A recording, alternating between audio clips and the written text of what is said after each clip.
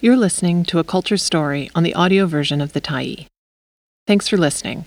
The Tyee is a nonprofit newsroom that is funded by our audience. So, if you appreciate this article and you'd like to help us do more, head on over to support.thetyee.ca and become a Tyee builder.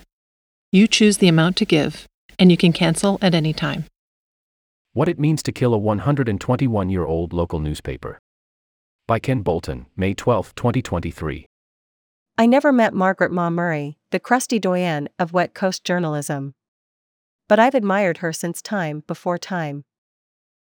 In the mid-1960s, when my own career in print journalism began at a small-town Ontario weekly, she was my lodestar.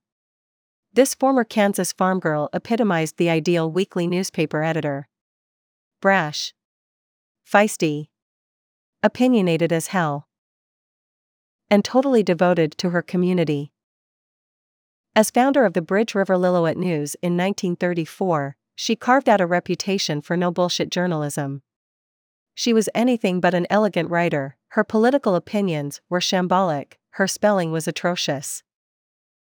Once, after numerous jibes about her grammatical infelicities, she printed a full page of punctuation marks, commas, semicolons, apostrophes, and the like, with instructions to put the damned things where you want them. Ma Murray shuffled off this coil in 1982, as an officer of the Order of Canada and a beloved media icon. We'll never see her like again. What has this to do with the price of rutabagas in 2023, you ask? Just this. Margaret Lally Murray represented an essential, rapidly dying, institution in Canadian democratic life, the independently owned community newspaper.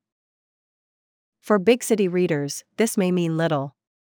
For throngs of Canadians who grew up, or still live, in smaller towns and cities, it matters a lot. I recently crafted the editorial obituary for the Okanagan Advertiser, yet another small Canadian weekly journal that has just bitten the dust. The last editorial was signed by the publishers, Will and Wilhelmine Hansma, although I wrote it, as I have written all the paper's editorials since November 2015. The value of a small-town newspaper, I opined, doesn't lie in its coverage of earth-shattering events, or what its owners think about the World Trade Organization. It lies in how it helps people keep abreast of what's happening in their own communities. It serves the same purpose as the Old Town Crier, spreading official proclamations and sharing news of what's going on at court and in the marketplace. It's an extension of daily coffee shop conversations, or tidbits of chatter shared over the backyard fence. It's not about the rich and powerful, it's about the everyday lives of everyday people who share a common space. Community journalism is about bylaws and mill rates, water main breaks and property setbacks. It's about school plays and baseball tournaments, rodeos, craft fairs, fender benders, and what's fresh at the grocery store.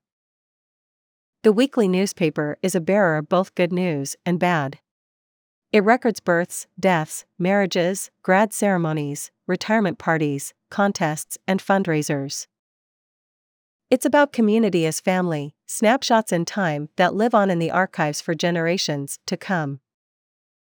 As an advertising vehicle, it helps merchants, professionals, and nonprofit groups attract attention to their goods, services, and public activities.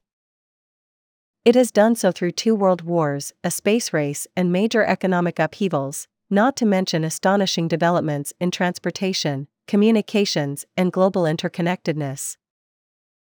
It has not just been in the North Okanagan community. It is of that community. As much as anything else, though, the Advertiser is also a business. For decades, media businesses in Canada have faced tough decisions: grow, shrink, morph, merge.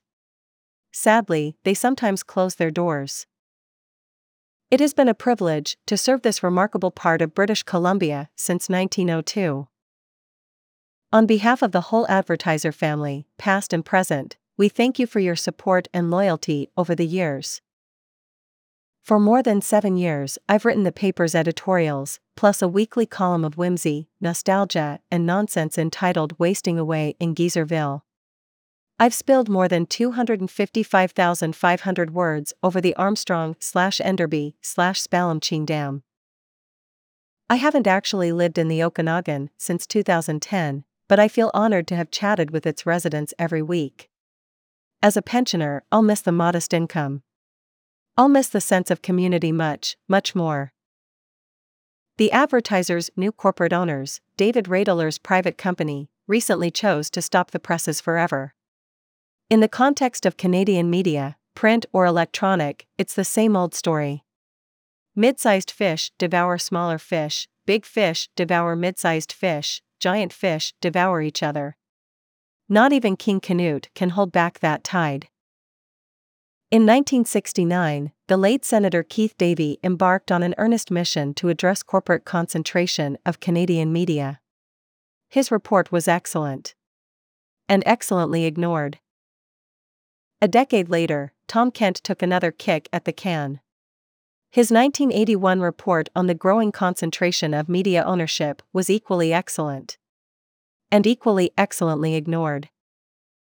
The end result is that the Hollinger Blacks, the Other Blacks, the Irvings, Torstar, companies owned by Radler, Glacier Media, and others of their ilk keep scooping the minnows, the bait fish, the lunkers, and everything else into the corporate maw, while official Canada does jack's hit to rein them in.